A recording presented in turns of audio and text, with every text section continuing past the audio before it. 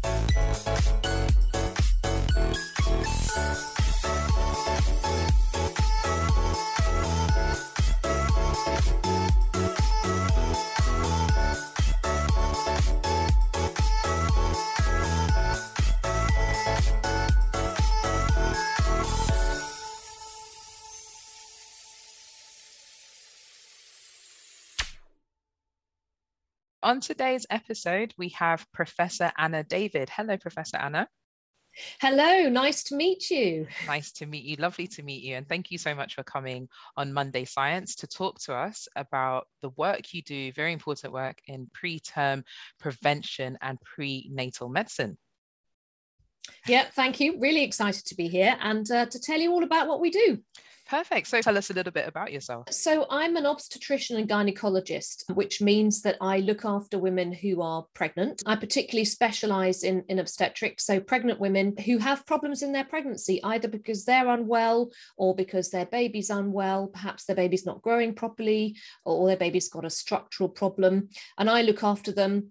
I try to improve the outcomes. I manage their care. I do their deliveries. And occasionally we do fetal surgery as well, which is a really exciting area that we're developing. So it's a really fun job. I work at University College London. So I'm a professor, which means that I do research and education. And I lead a team of about 5 to 6 people, a core team, doing a lot of research on this area. And I also work at UCLH, University College London Hospital, as a consultant. But as well as doing that, I lead the Institute for Women's Health. It's the Elizabeth Garrett Anderson Institute for Women's Health at UCL. So we are probably a fairly unique institute in that we concentrate on the whole life course of women's health, all the way through to little tiny babies, getting pregnant, the development when babies are born, adolescent, growing up, getting pregnant, having the baby, and then all the stuff that follows. So right the way through to women's cancer, menopause, and older age. So it covers the whole breadth of women's health, which means that we have a lot of interaction across the institute. So we're a 90-strong institute made up of scientists, clinicians, midwives, nurses, all sorts of people with very close links with the hospital.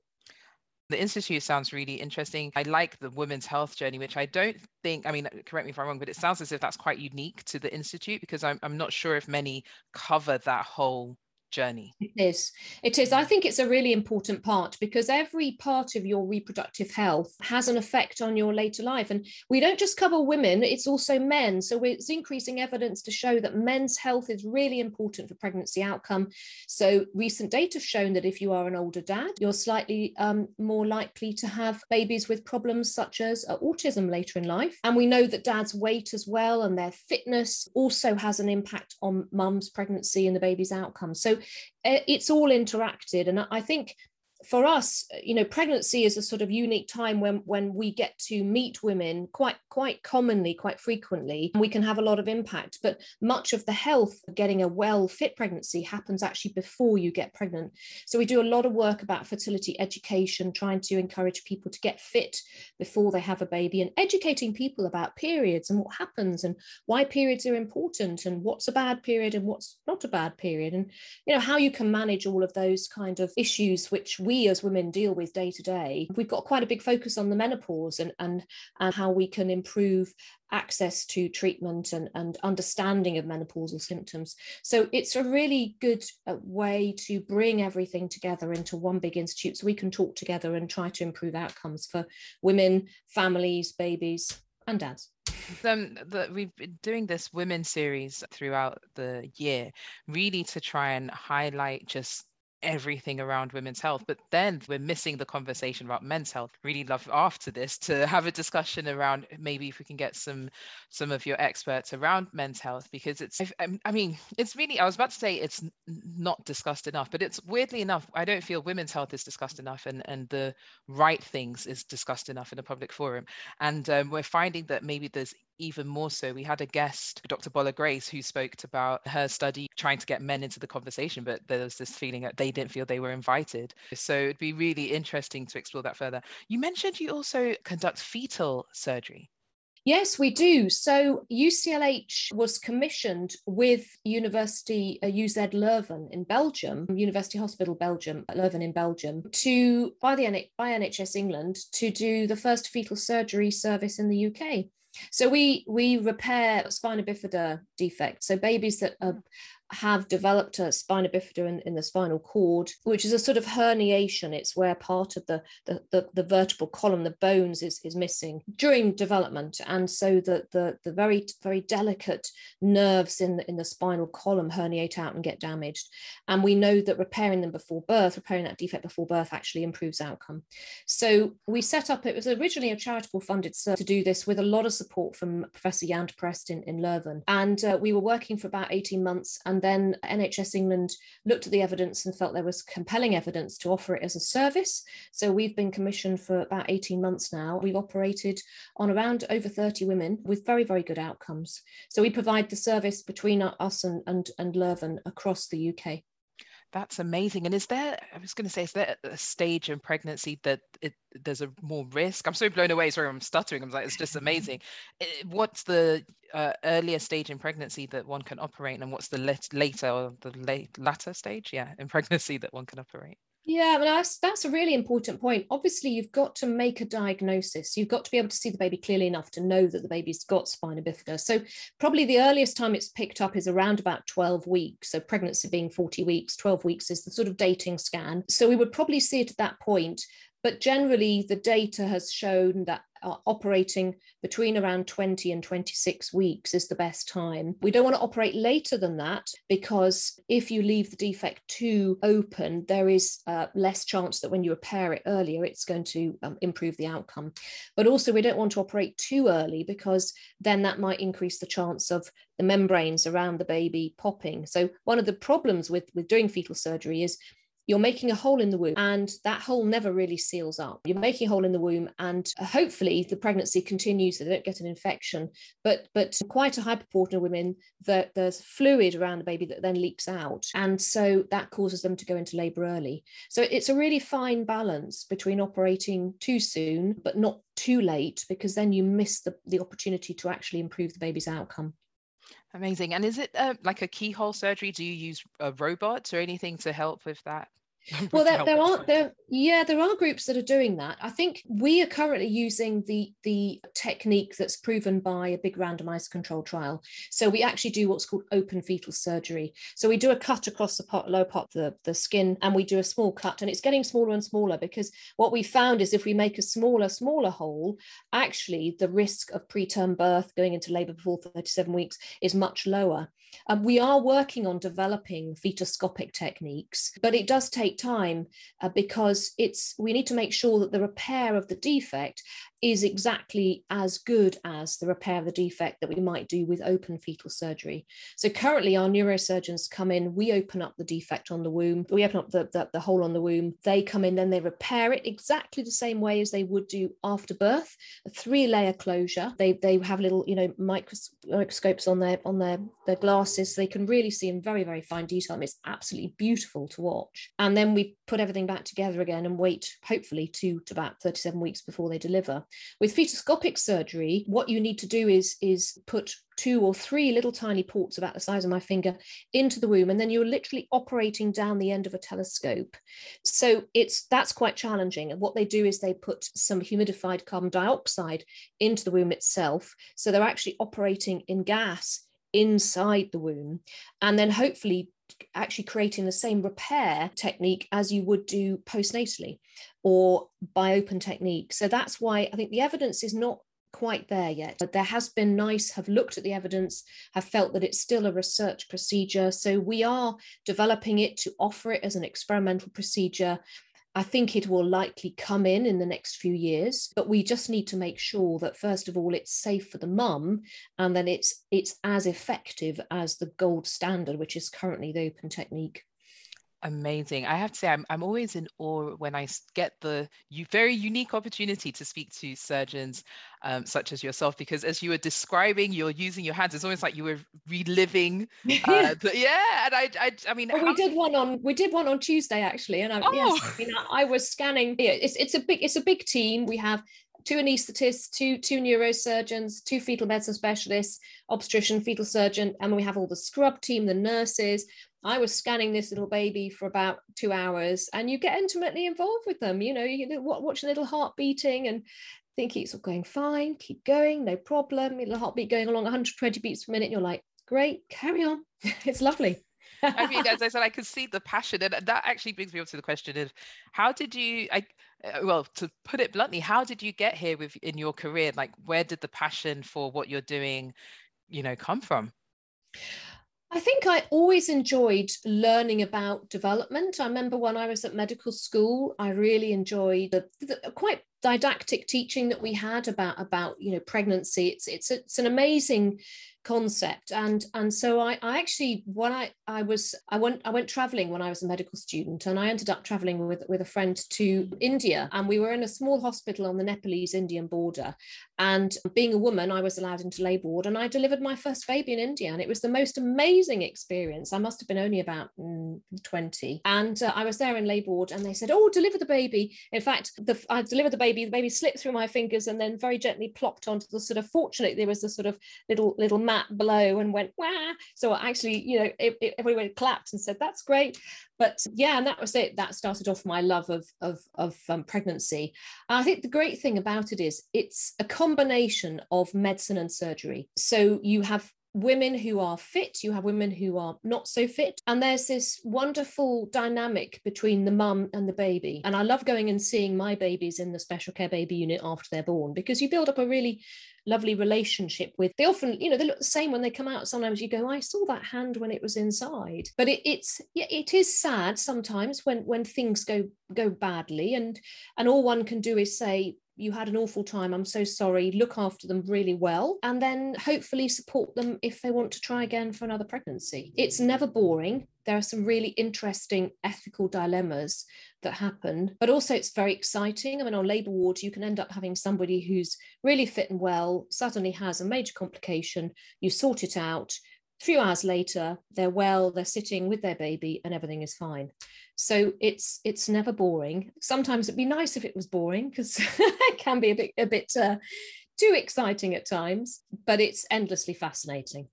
Amazing. I've often heard that people comment about there's still that air of mystery around pregnancy, birth, and just that it's never ending, never ending mystery. Are you able to share of any examples of an ethical dilemma that could be of interest? I don't know if.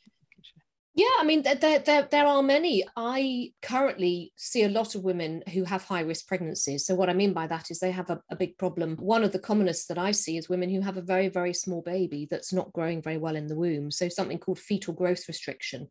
And not infrequently, I see women where the baby is growing so slowly that you're not quite sure that the baby is ever going to get up to a weight where you're going to be able to deliver them.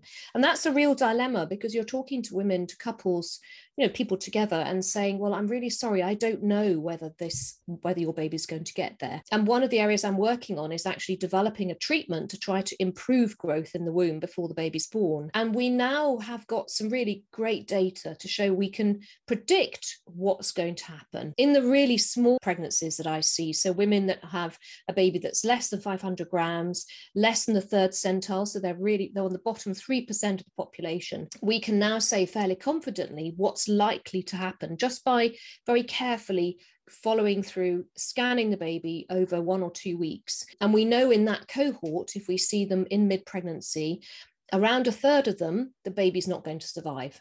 And 2/3 of them, the baby's going to survive. And what's important for counselling is to be able to tell parents, well, I think, yes, your baby's really small, but actually it's going to grow and we will get there and we'll have a live baby at the end of it and we'll do everything we can to help.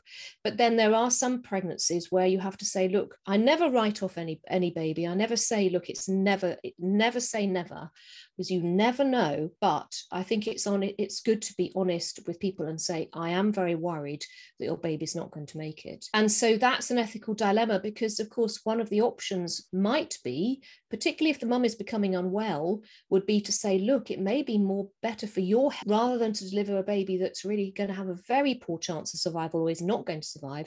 It might be better actually to induce your labour and to end the pregnancy. Those are very difficult conversations to have, but very important that you raise it at the right time and talk through all the different issues, give parents plenty of time to come back to ask the questions. So yeah, but then, very often you get surprises. So a little baby that you think is really small and not growing, and so they just keep going, and then you deliver them at 30 weeks and they're maybe 700 grams, and they come back and see you 2 years later and they're doing well. And you think, wow. Amazing. You must get a lot of children that you've delivered, babies you've delivered, come back and say hello. And so we do our preterm birth clinic runs on a Wednesday morning, and we do get quite a lot of ladies bring their babies back, and it's like so lovely to see them. that's so It's cute. yeah, Lovely. Well, as you know, we're still in a pandemic. I can't say we were. I always have. We're here. We're still here. And so during the pandemic, have you been listening to any songs? Are there any songs you can recommend to our listeners? Well, I've been listening to Dua Lipa. I'm a bit of a fan of Dua Lipa, and I loved her new album. Oh gosh, let me think about. Oh yeah. That's right. Future Nostalgia was really great. And I mean, I loved one of her songs, New Rules. That was way back at the beginning. But yeah, I love that. And I love the fact that she put it out when all the media, social media stuff, and all the sort of music and the cinemas were closing down. And she was a bit like, no, I'm just going to put my album out there because I think everybody needs a bit of fun. And I love that. So yeah, I put that on. My family a bit like, oh mum, pop music. I'm like, yeah. You need something to pop along to. Yeah, definitely. I have to say the artists and creatives really helped carry us in I mean, one of the sectors of many people that really helped, but it was quite amazing to see how creatives and artists were like, look, we're going to step up. And we really needed that because already morale was low, and I think it could have been lower if we hadn't had the support from creatives and artists who were just selflessly just saying, here, have this, see if it helps. Yeah. And she was advised apparently not to put it out, but you just think, well, you've just got to do that because it's about cheering people up. So I was really pleased when that came out. Nice. And what about have you been watching any films or read any books that might? Well, yeah, I mean, I'm hoping to go and see Fall Guy quite soon. Yeah, I like that's going to be fun. I mean, I like all sorts of different films, but books. I dug out the book that I'm currently reading. Actually, let's have a look. So I'm currently reading The Foundling by Stacey Halls. So I like the kind of books that are sort of historical fiction. This is a really good book because it's about London's Foundling Hospital, which is actually just down the road from where I work near Great Ormond Street. Sorry, it's near UCL because I was at School of Pharmacy. I did my postdoc at UCL, so it's right next to the museum. Yes, it's right next there. So it is still an active, charity for children who are placed for adoption. But it's a story about somebody who leaves her child at the Foundling Hospital. So it was a place where you could leave a child if perhaps the mum had died or you couldn't afford to look after your child. And it's about how she goes back a few years later to have she got enough money together to look after, and discovers that the child has gone. It's very exciting. It's great. It's 17 late 1700s. So really interesting area that I don't know much about. So yeah, I'm really enjoying that. Thank you. You've actually got me thinking, I've taken a note to have a read. What have been the challenges trying to conduct clinical trials in your area of work? I think it's a real overall challenge to treat pregnant women. People are terrified of giving any kind of intervention in pregnancy. And I think this has really come home with the COVID pandemic. Now the people who are, in the 18 to 40 range who are most likely to have not been vaccinated are pregnant women.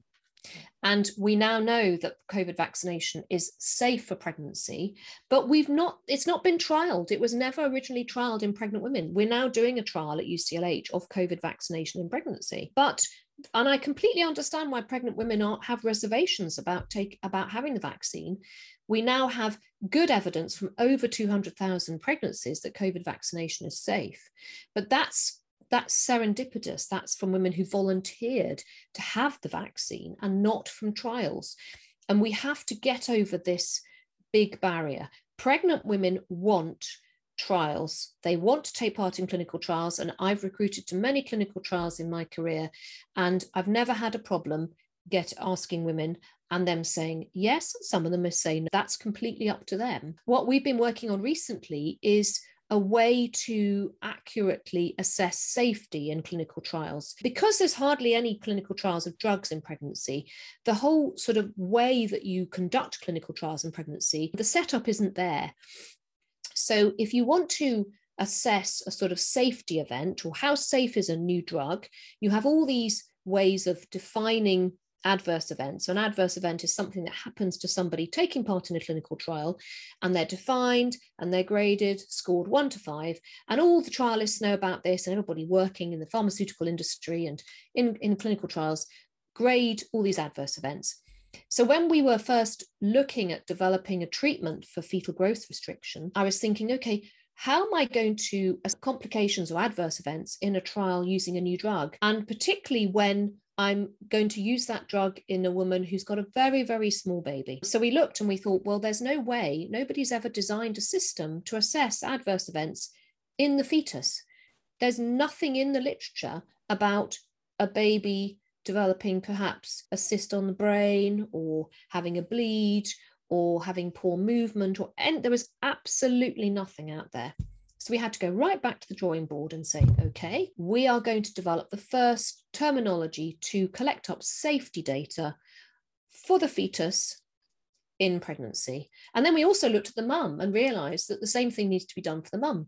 So it's not really surprising that people don't do clinical trials in pregnancy, because they haven't previously had the vocabulary to be able to do it properly. When you're doing a trial, you're actually collecting up information about how safe it is. Safety is the number one focus, really. And if you don't have a way of measuring safety, you can't collect it up.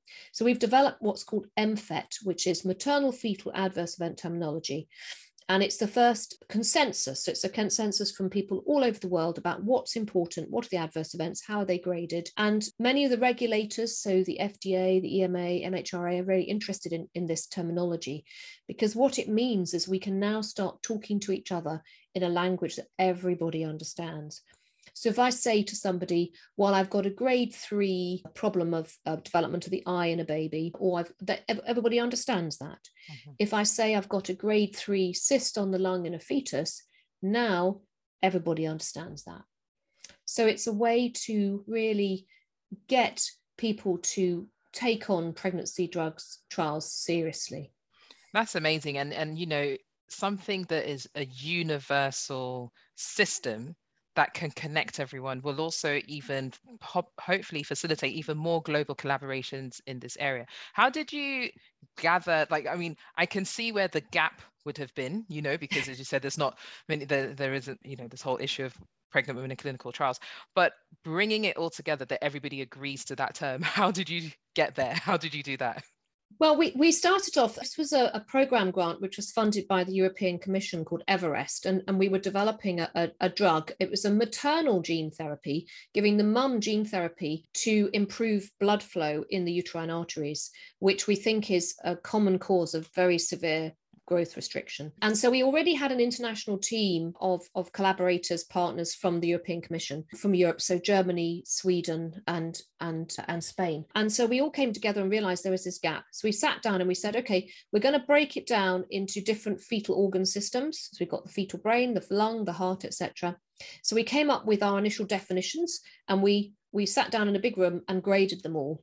And then I went to all my friends and colleagues out there internationally, globally, and said, please, could you say whether you agree? We did what's called a Delphi consensus. So we had 2 rounds of this Delphi consensus where people looked at it and said, we agree, we disagree.